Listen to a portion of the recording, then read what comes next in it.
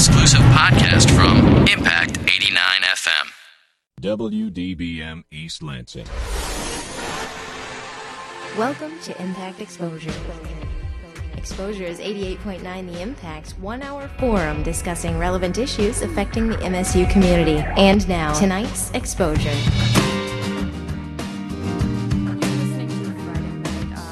Here on your Exposure, Impact 88.9 FM. I'm your host, Melissa Horst. Coming up tonight, we've got a report coming from Ian Walker from I Stop Hate, MSU's new initiative. We also have President Simon's State of the University address, as well as an interview by Russ White with the faculty of MSU's Department of Telecommunication, Information Studies, and Media. But coming up right now on MSU Today, we have an interview with Mateen Cleaves here on your Impact 88.9 FM. This is MSU Today on Impact Radio. I'm Russ White. All-time Spartan basketball great Mateen Cleaves had his number 12 retired at the February 3rd MSU basketball game. Here's how the ceremony sounded, starting with Breslin Center PA announcer Terry Braverman. Ladies and gentlemen, Michigan State basketball is more than a team. It's a program. A program built on unity, toughness, and championship caliber play. It's about fans, the IZone, the MSU faculty, Spartan Brass, Spirit Squads, our community, and yes, it's about student athletes, our players, past, present, and future. Take a look high above in the Breslin Center and look at the names and remember the memories. Heathcote, Respert, Green, Skiles, Vincent, Kelser, Smith, and Johnson. And this afternoon, one more name, and many more memories will join them. Mateen Cleaves embodies what it means to be a Spartan. He took a chance on a young coach named Tom Izzo and helped turn Michigan State basketball into one of the nation's elite programs. He has several individual accomplishments to his credit. 3-time All-American, 2-time Big Ten Player of the Year, most outstanding player of the 2000 Final Four, finishing his career as the Big Ten's all-time assists leader.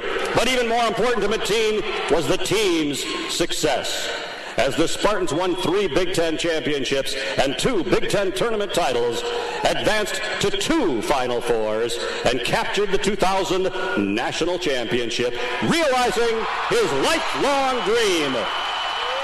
Just as important, however, Mateen will be remembered for his toughness, his passion, his love for the game, his teammates, and Michigan State University. With him on the court this afternoon, the University President, Lorena K. Simon, Director of Athletics, Ron Mason, his fiancée, Shanda Lane, his brother and sister, Ali and Monique Cleaves, and his parents, Herbert Cleaves and Francis Cleaves. And joining him at this time, head coach Tom Izzo, presenting Mateen with his number 12 framed jersey as the program honors Mateen Cleaves.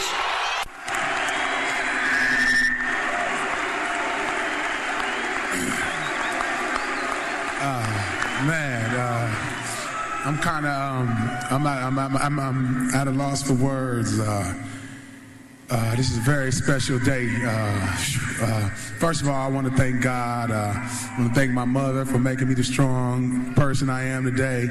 I want to thank my father for not letting us watch no other school but Michigan State at home. My brothers, my sisters, my fiance, the great players that's played here before me, especially the guys in the Raptors. We got guys from Flint, Michigan, like Terry Furlow. We got, guys Andre Rison and guys Mark Ingram and guys that paved the way for us. And I'm so thankful. And all my teammates that I always play with and I ever play with, I love them. Without them, it wouldn't be possible. The Flintstones, Antonio, Mo Pete, Charlie. It just means so much to me. Eric Snow, Steve Smith was a big part of my life. Magic Johnson, people that had a big influence on me coming to Michigan State. Terrence Green, Dr. Charles Tucker. There's so many people I can think, and I don't have that much time. And last but not least, man, Coach Izzo, man.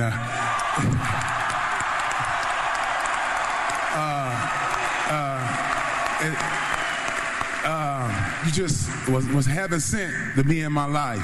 And I remember I was a small kid coming out of high school, and I had this man come in my house and try to sell me, sell the school to me, and was telling me, if you come to Michigan State, we will win a national championship. And he was true, definitely, you know. So I've been through a lot of things in my life and done a lot of things, but Coach Izzo, you're priceless. I love you. Thank you.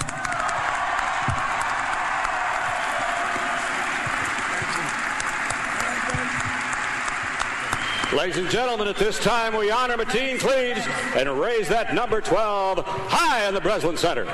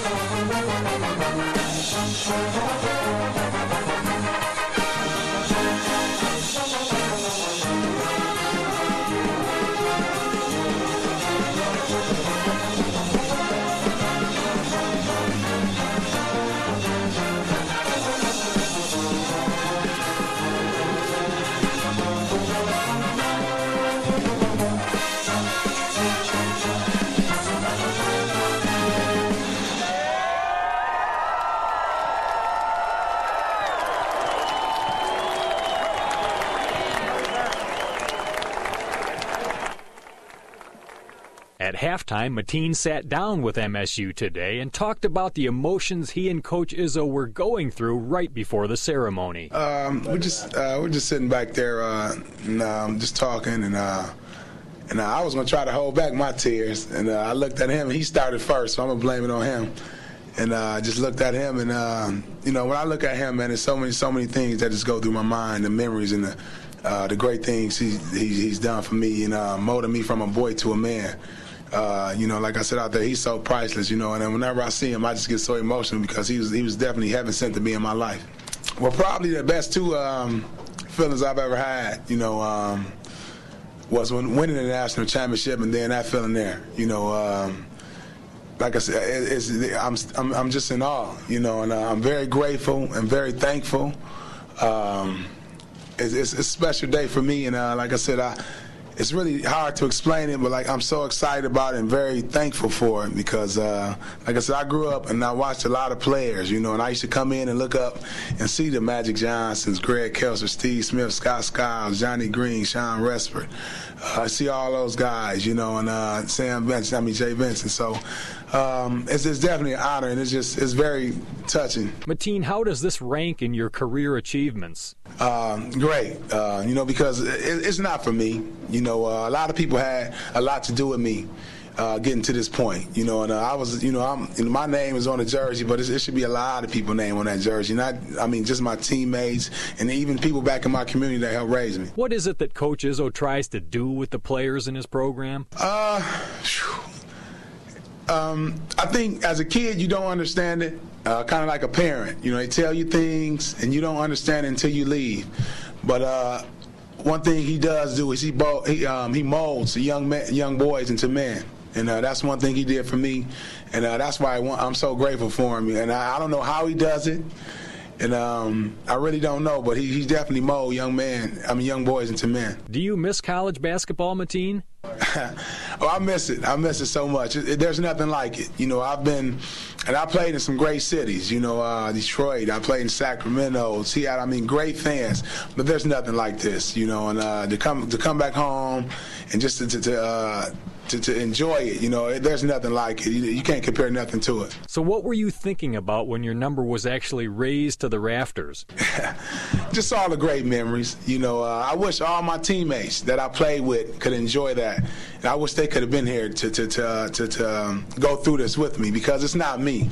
You know, without those guys, without Coach Izzo, without the guys I played with, we wouldn't be seeing that jersey being raised to the Raptors, you know. So I can't take the credit. I cannot, because there were so many people, my teammates, and there was so many other people that helped me out so much. So I really can't take the credit for that. How different of a person would you be had you not come to MSU?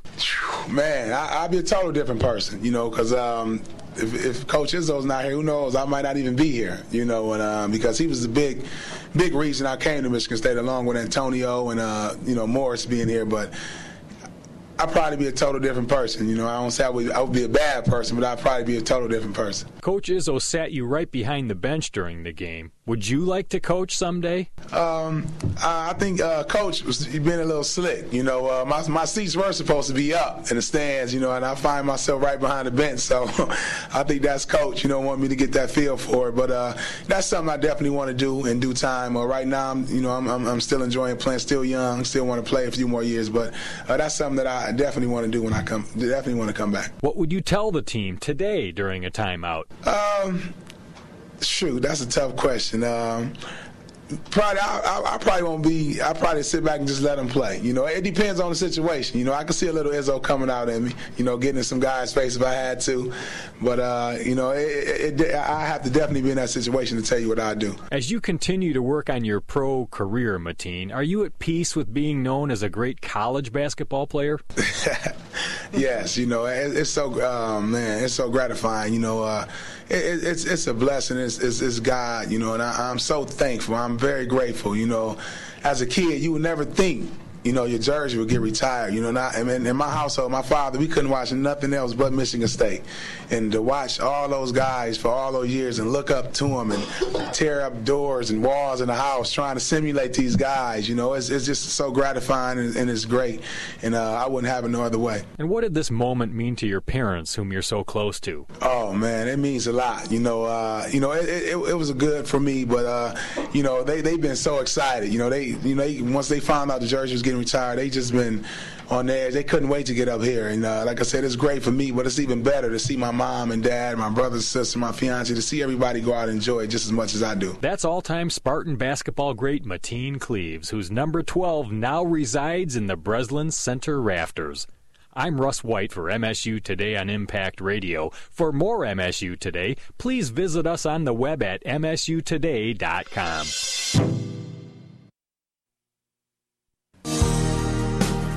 You're listening to Exposure on 88.9 The Impact.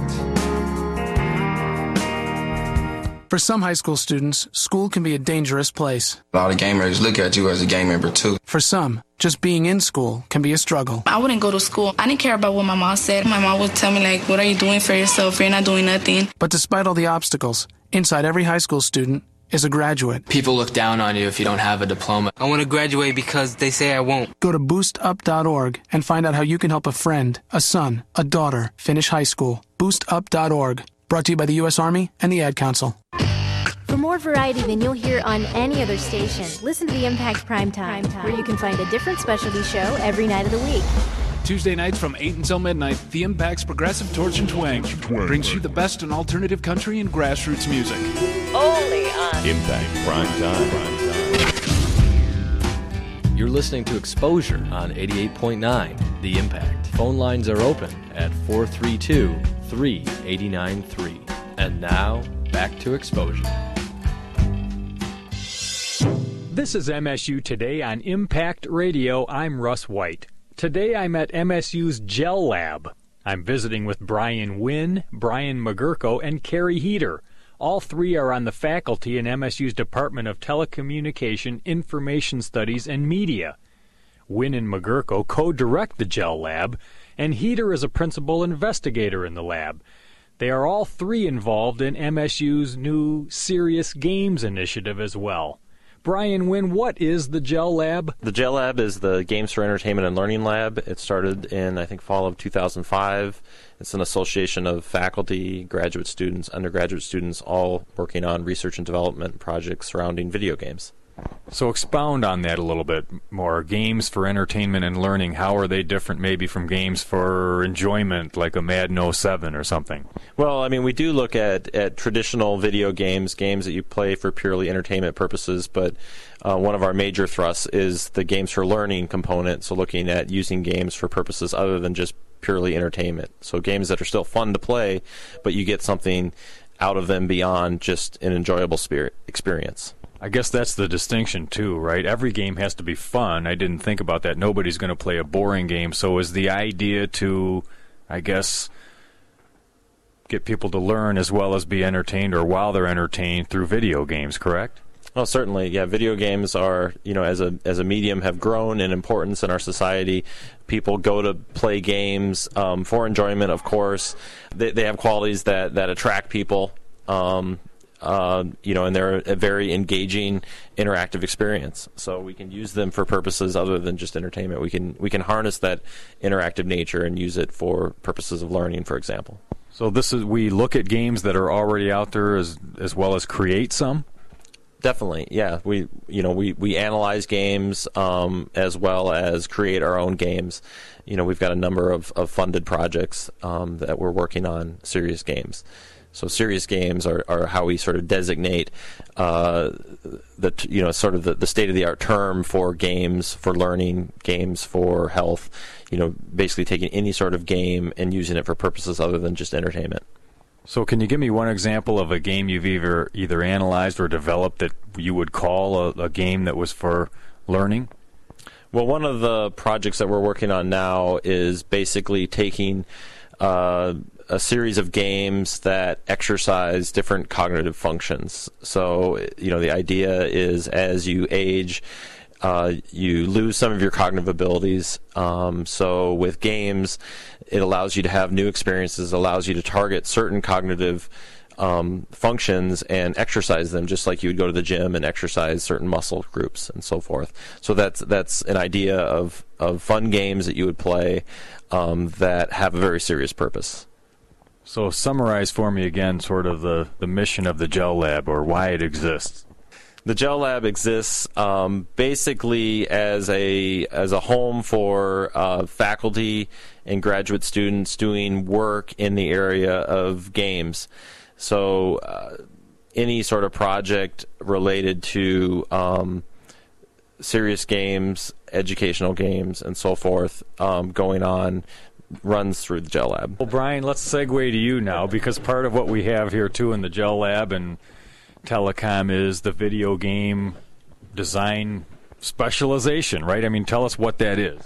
So the video game specialization here is an opportunity for students in the telecom department, in the computer science department, and in the studio art department, all to take classes as a cohort together. There's 4 classes in which they kind of specialize their major. So they're all taking their major course of study, but focusing it on game design development.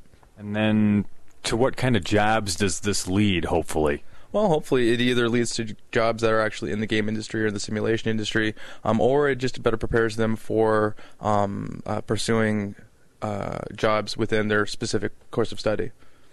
And how is it unfolding? I guess the first class will graduate this spring, but how is it going so far? All right, it's going great. We had about 15 students in the 3D games course last semester. We had 3 quality games come out of that course. Students had roughly 4 to 5 students in each teams. And this semester, they're working in a little bit larger teams on a whole semester-long project in the kind of senior design project course. That is the end of the game specialization.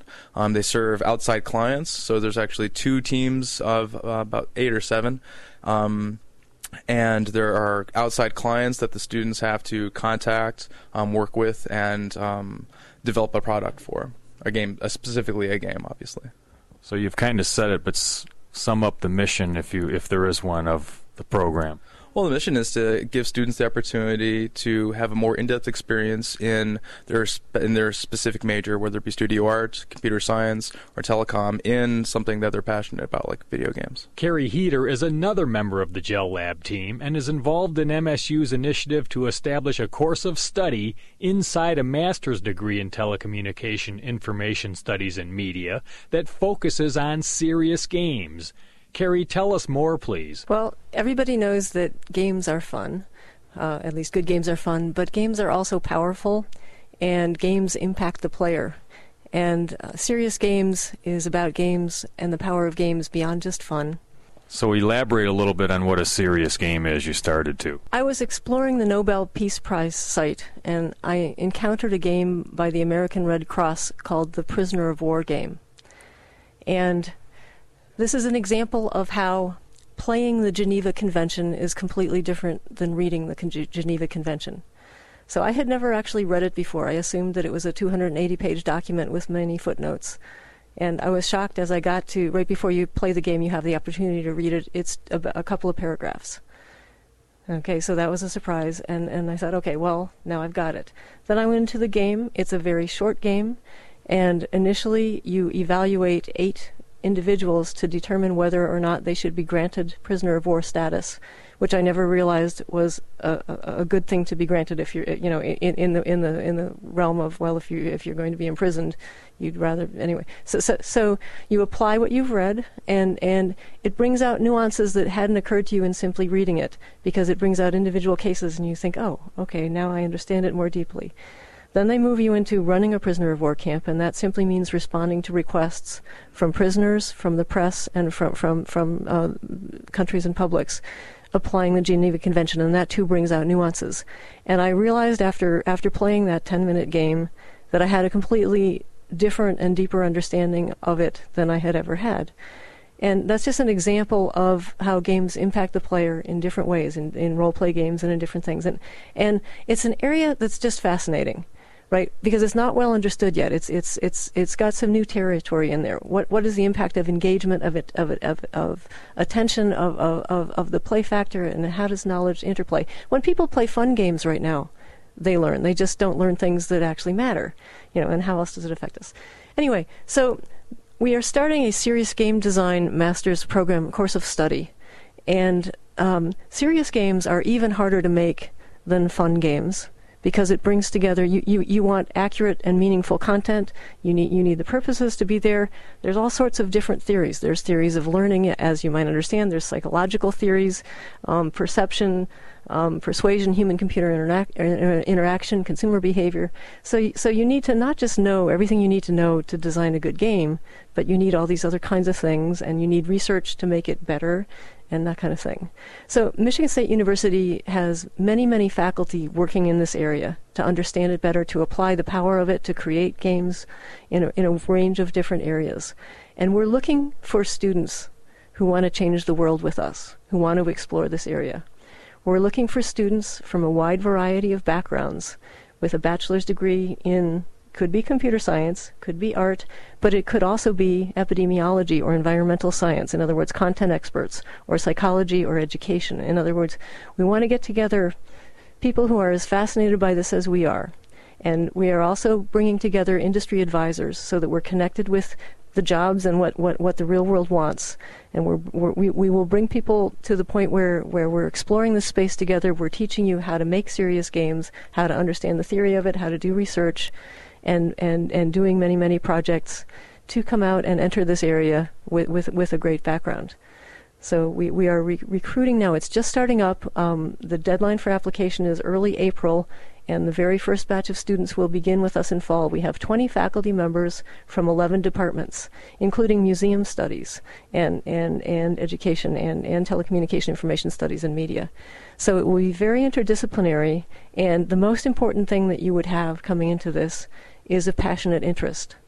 And the faculty are also fascinated by this, and our growing number of people from industry are eager for people to come. They want to help teach. They're going to do mini lectures. They're going to offer internships and things like that. And so together we will explore this space and change the world. So it will be, you will get very special attention. We will care about you. We will work with you. You will be with faculty from the GEL Lab who are creating things like cognitive games for nutrition education, games, fascinating questions, learning with the world how to make these, what impact they have. So how do people get more information about MSU's Serious Games initiative? You can start with the website, which is Serious Games, that's one word, .msu.edu, or you can simply email me. I'm the co-champion of this program of study, HEETER, HEETER, @msu.edu. Is there anything you'd like to add, Carrie? The Serious Game Design course of study aims at the heart of serious game design. So we go right at the center of game design, theory, and content. In our program, in the course of study, we will give everyone the common ground of how to design serious games, some of the pieces of theories and things. We will help you develop an area of specialization in these 11 different departments. You may focus on your elective credits in computer science, so that you really develop that, or in education and things like that, so that we'll help you target where you're trying to go in industry, what you want to do. And you're right, you come here because you see the power and the fun of games, and you want to do more. Maybe you even have an undergraduate specialization completed in game design, and you think, what's next? Do I want to go to electronic arts and just work on huge teams of fun games, or do I want to take this and do even more in the world? Do I want to make people more aware of what they can do to help the environment? Do I want to change the nature of fourth grade so that you win fourth grade instead of sitting in a classroom all the time? I mean, this is an emerging tool. It's a powerful tool, and together with the faculty here and the industry advisors, we're looking for interesting, talented people, students, to join us in this endeavor, and then to go out and change the world. That's Carrie HEETER from MSU's Department of Telecommunication, Information Studies, and Media, the GEL Lab, and the forthcoming Serious Games course of study inside the master's program in the department. You also heard from Assistant Professors Brian Wynn and Brian McGurko, who are also involved in the GEL Lab and Serious Games course of study. For more information on the Games for Entertainment and Learning Lab on the web, you can visit GEL, that's GEL, gel.msu.edu. And for more information on the Serious Games initiative, that site is Serious Games, one word, seriousgames.msu.edu. And for more MSU Today, please visit us on the web at msutoday.com. I'm Russ White for MSU Today on Impact Radio from Michigan State University. You're listening to Friday Night Insight. My name's Melissa. Black History Month is February, and for those of you out there who have ever wondered why Black History Month actually falls on February, we've got the answer for you. Carter Goodwin Woodson chose the month in 1926 to commemorate Frederick Douglass and Abraham Lincoln, who were both born in February. February also marks that time of year. It's state address season. We've had the State of the Union, State of the State, and right now we're actually going to bring you President Simon's State of the University address here on your Impact 88.9 FM.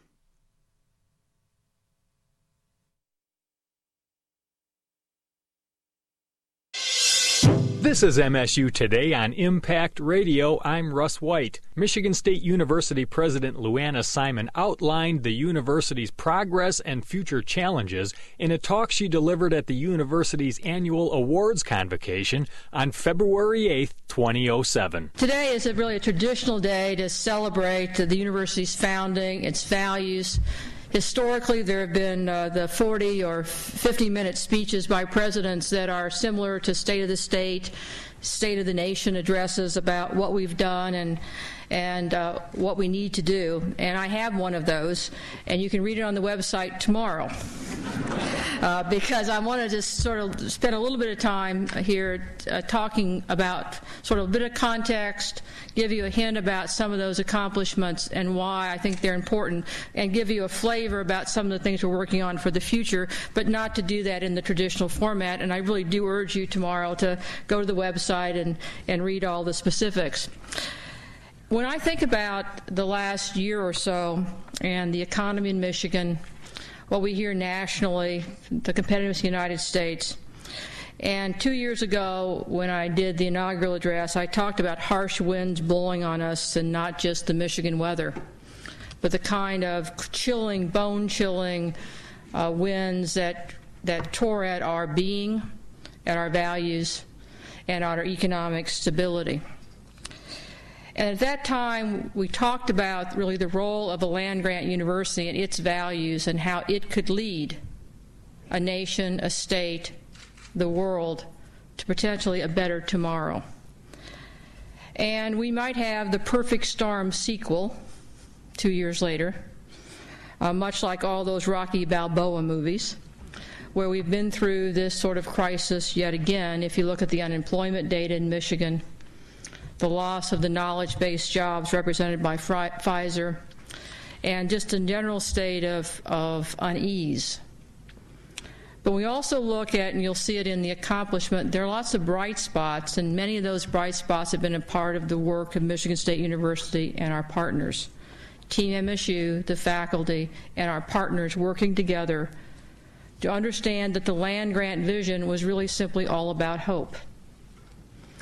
It was about people being good enough for the proudest and open to the poorest, and worrying about the disparities in society, even though those chilly winds of Proposal 2 or domestic partner benefits are now sort of at gale force. And it's not losing sight of those values and the ways in which we can, in small ways and in policy ways, really make a difference. It's the continuing disparity in education in Michigan and the workforce issues that we must address to make the state competitive. And we need to be a part of that, whether it's in urban Michigan or in rural Michigan. We also have to worry more and more about how we can get cutting-edge knowledge into the society so that sophisticated issues like the bioeconomy aren't simply ethanol. Because ethanol is important, but it's not our future. And that really is a part of a land-grant university, a world-grant university. We also have to, after spending all of the last 3 weeks with the tax panel, the emergency group, I have a better understanding of all the financial fundamentals of the state.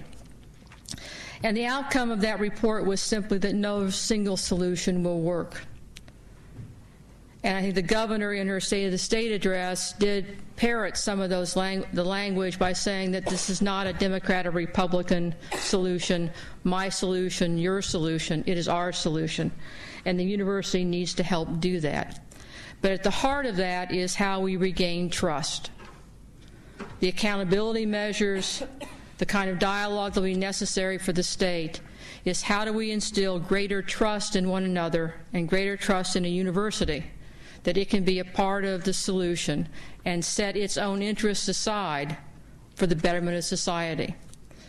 That the accomplishments that are listed in the report, the statement that you'll see, and there are many, weren't simply to make us better in and of itself, but they were there because by making us better, we're going to make the state, the nation, and the world better. And then we looked at our accomplishments, not simply for look at me, but look at us and what we have done. And the stories of the faculty members, the staff members, the students we're going to recognize today are the vignettes, the stories that give life to the fact that we have, through our work, not simply advanced us in a very narrow way of the reputation index or the U.S. News and World Report, but we have in fact made a huge difference around the world every day in many, many ways. And what has animated the people that we recognize today and many, many people around Team MSU is that simple test of are we adding value and are we making a difference? And that really is the land grant values, the world grant values. What I know is that as we think about these inequities, I want to also think about Eleanor Roosevelt's comments during World War II. And she said, almost the biggest obligation we have today is to prove in times of stress we can still live up to our beliefs. And that really is our challenge today in terms of the fundamental values of quality, inclusion, and connectivity. Because the winds will cause us to look inward, find shelter, and not be able to and use excuses like a proposal to say that our belief of inclusion isn't real anymore. It just simply requires a lot more hard work, a lot more outreach, a lot more creativity to both be within the law and promote inclusion. And so, like Eleanor Roosevelt, I'll pledge to you and Team MSU that we believe we are up to the stresses of the time, and we will live up to our beliefs. If you look at the set of accomplishments that will be in the document tomorrow, you'll see in that document that what we've done essentially is really only a beginning. Much like Ralph Waldo Emerson said, what we call results are really beginnings. And you'll see there some very common threads. Much of what we've done are built on partnerships, and I appreciate some of our partners being here today. The economic development activities in the community, in the region, that are so important, were built on partnerships. And we have a stronger foundation. We're on higher and firmer ground as a result of those partnerships and the efforts that birthed new organizations, Prima Civitas and the LEAP organization. The work we're doing with Lakeshore Advantage or Right Place, Detroit Renaissance. You can go on in the list. They're all partnerships at their core. The work of the medical school in West Michigan, what we're going to be trying to do with the College of Osteopathic Medicine in Southeast Michigan, all built on partnerships. There's also another important new partnership this year that I need to underscore in these accomplishments, and that's the University Research Corridor. Everyone understands, if you read any popular press, that research universities are the key to the future. And there are 3 major research universities in Michigan with medical schools: Michigan State, Wayne State, and the University of Michigan. And we, through the University Research Corridor, and there was a phone call just this morning to talk about the Pfizer activities. Now, in the past, because that had happened in Ann Arbor, it would have been only the University of Michigan. But today, and if you look at Mary Sue Coleman's announcement and statements, when she made her statement, it was about the Research University Corridor pitching in to help. And that's really important because all of our assets need to move together as a team for the state and for the nation. And that partnership is really important. Economic development is spending, as I said, a lot of our time. It doesn't mean the academic programs are unimportant. And in the speech, you're going to see a lot of those accomplishments in terms of study abroad, outreach, the undergraduate student experience. And you can see that we're really working very hard to be a model for the prototypical 21st century education. And the other big aspect that you hear in the nation, at national level, state level, is the issues of health. And you'll know that we have online programs in nursing, lots of efforts to try to improve health care around the state, in addition to the work of our medical colleges. Those are all really important as part of those partnerships, as is the work in fundraising. But let me turn just to give you a preview, because in the document is also some things we want to sort of stretch ourselves with in the future. And one of the things that we want to talk about and think about in that future is that Provost Wilcox and Vice President Poston have been working to have a clear articulation of boldness by design, foci, expectations, and metrics.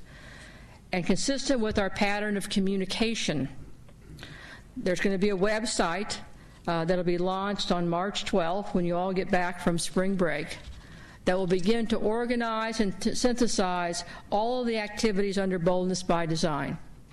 They give a sense for everybody of the metrics we're trying to use to judge our success. And again, these are metrics not simply to be better than another university, though there are elements of that, but also to be hitting on the targets necessary for us to be that prototypical 21st century university. Provost Wilcox is also going to be leading an effort to revise the mission statement, because that was one of the issues that came out of the North Central Review. But we also want to test ourselves with some time limits. So to give you a couple of examples of these quantifiable targets, we want every graduate of Michigan State to have a significant exposure to global content as a part of their educational experience. This goes well beyond study abroad.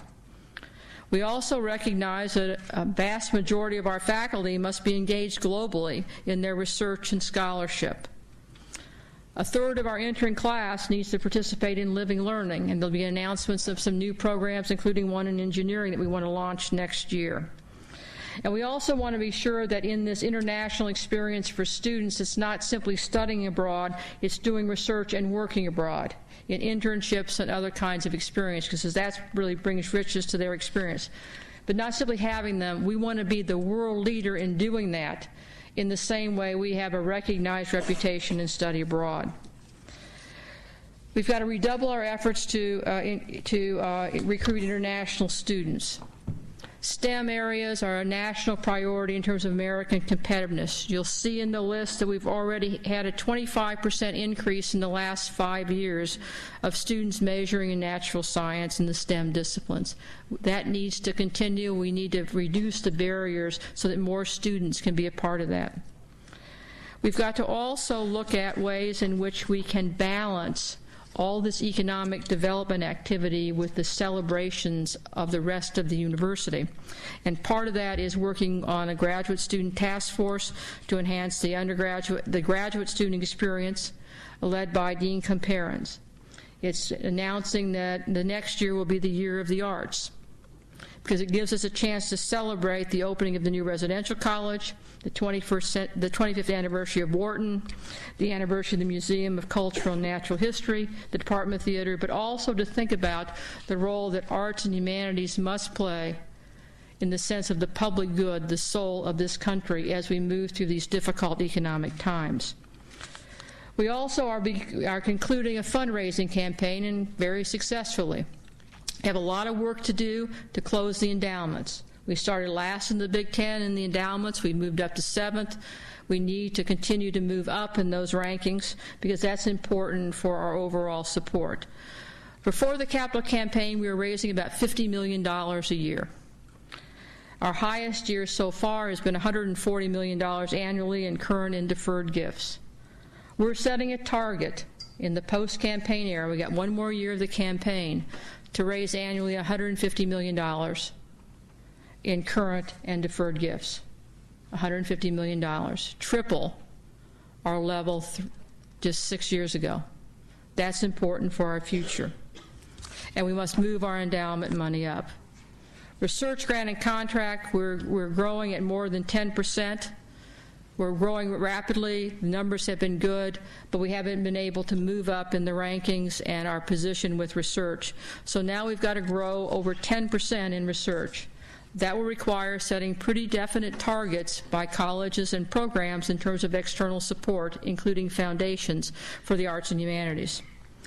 And we have to have measurable outcomes to do this. Provost Wilcox and Vice President Gray will be leading these efforts with the deans and with the faculty to assure that everything is in sync, that we can have the growing support that we need, because it is research and scholarship that will lead the nation.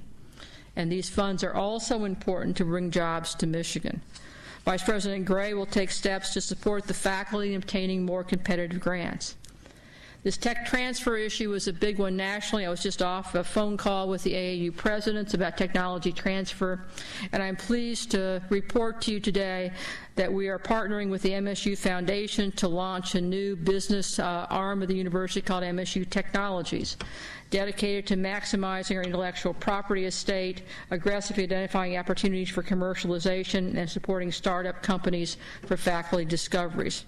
The search is underway now for an experienced leader, and we hope to make that an announcement within the next 2 or 3 weeks so that we can move that venture forward. We've taken it as a hybrid, a new model for taking the best of what's happening around the country.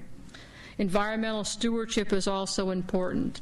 Within 5 years, we're committed to be the go-to place for the model for significantly reducing our environmental footprint and becoming the national model for responsibly managing a sustainable, complex university ecosystem.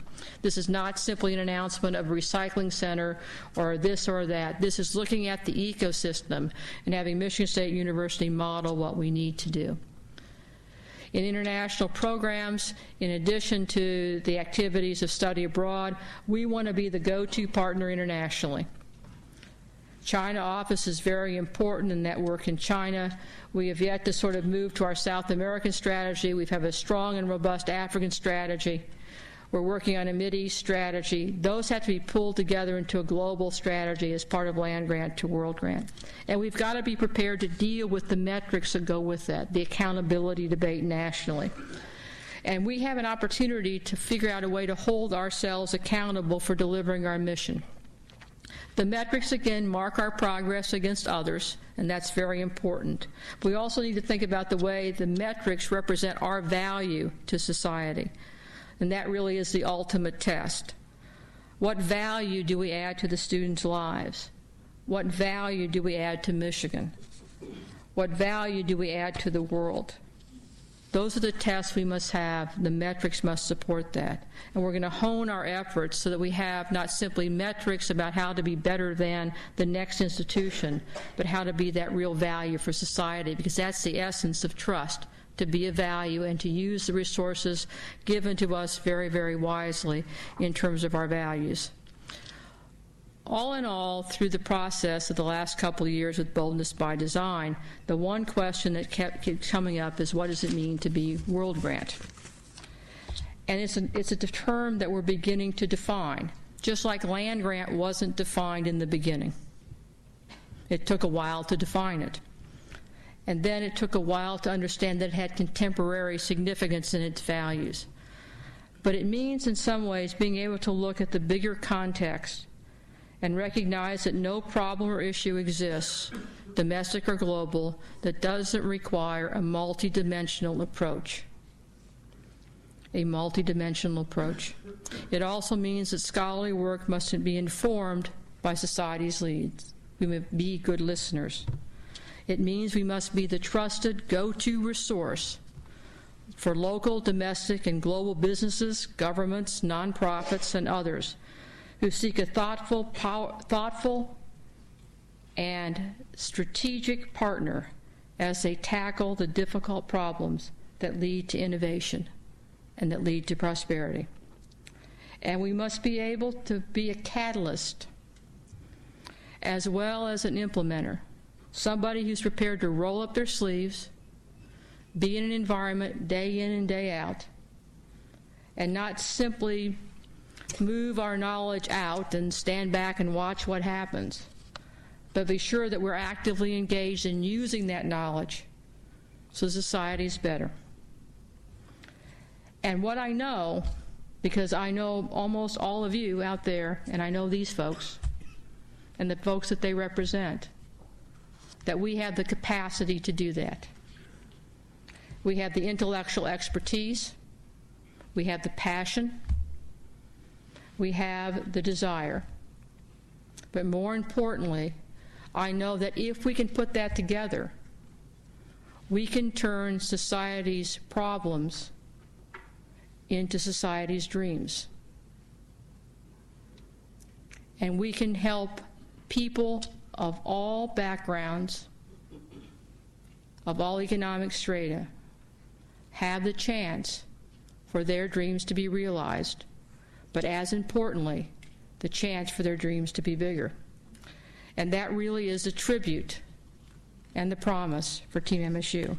So thanks to all of you for being such an important part of that team. That's Michigan State University President Luana Simon's State of the University address, delivered February 8, 2007 at MSU's Wharton Center. There's more information at president.msu.edu. For more MSU Today, please visit us on the web at msutoday.com. I'm Russ White for MSU Today on Impact Radio. You're listening to Exposure on 88.9 The Impact. Attention shoppers, if anyone is missing a rather plump set of love handles, please come to the customer service counter and claim them. The ample love handles were lost in the produce department where their former owner had purchased fruits and veggies to munch on during the big game. Thank you and have a good day. Small step number 81, snack on fruits and veggies. It's just one of the many small steps you can take to get healthy. Learn more at www.smallstep.gov. A public service announcement brought to you by the U.S. Department of Health and Human Services and the Ad Council. For more variety than you'll hear on any other station, listen to the Impact Primetime, where you can find a different specialty show every night of the week. Saturday nights from 8 p.m. until 2 a.m., tune into the Cultural Vibe to hear the best in both local and national hip-hop, plus live mixing on the ones and twos. Only on Impact Primetime. You're listening to Exposure on 88.9 The Impact. Phone lines are open at 432-3893. And now, back to Exposure. On Wednesday, a student-led coalition called I Stop Hate, MSU United, held their kickoff event on MSU's campus. The initiative exists to promote diversity and inclusion at Michigan State University and received great support from the administration, the Board of Trustees, various student groups, and the MSU community at large. MSU President Lou Anna K. Simon not only opened the event, but expressed her support for the initiative. MSU Vice President Dr. Lee June was on hand as well. It's very important that students say this is the kind of environment we want, one free of hate, where everyone feels welcome and included.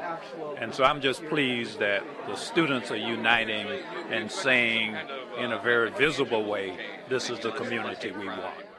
Leaders of many major student organizations, including the Greek community, lesbian, bisexual, gay, and transgender groups, as well as various faith-based and racial ethnic organizations, were on hand to show their support for the initiative, which will stage several events this spring on campus. Event organizer Lauren Beach was on hand and detailed the goals of I Stop Hate. I would really say there are three objectives.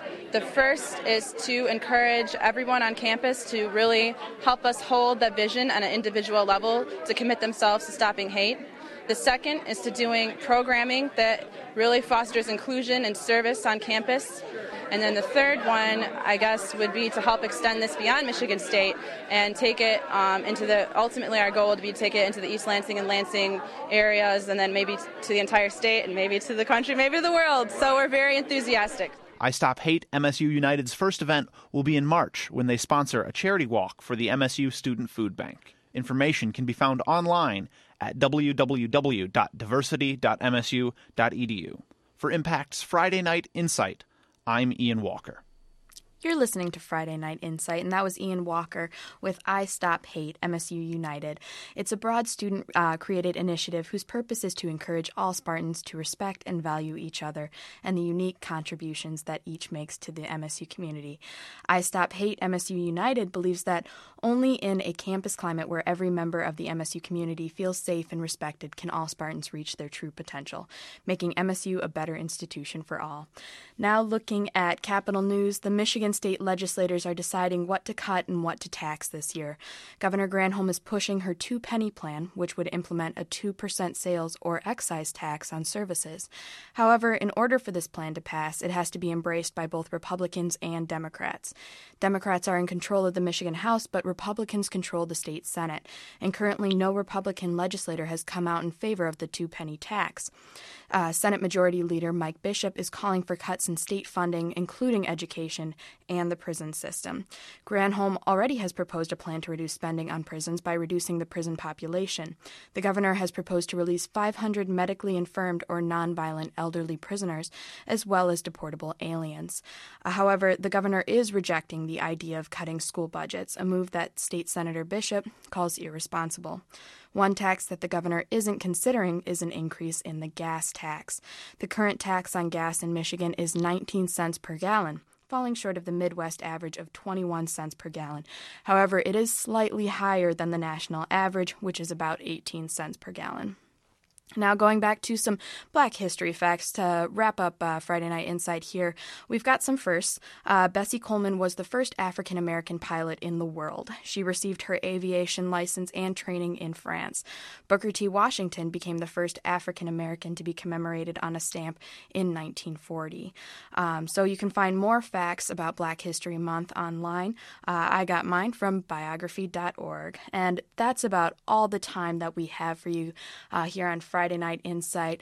It's been a lovely evening. Got to thank Ian for his fantastic story, actually his first, and he did a great job on his I Stop Hate, MSU United. Check out Friday Night Insight every Friday from 7 to 8 p.m. here on your Impact 88.9 FM. Thanks for listening to this evening's Exposure, only on 88.9 The Impact.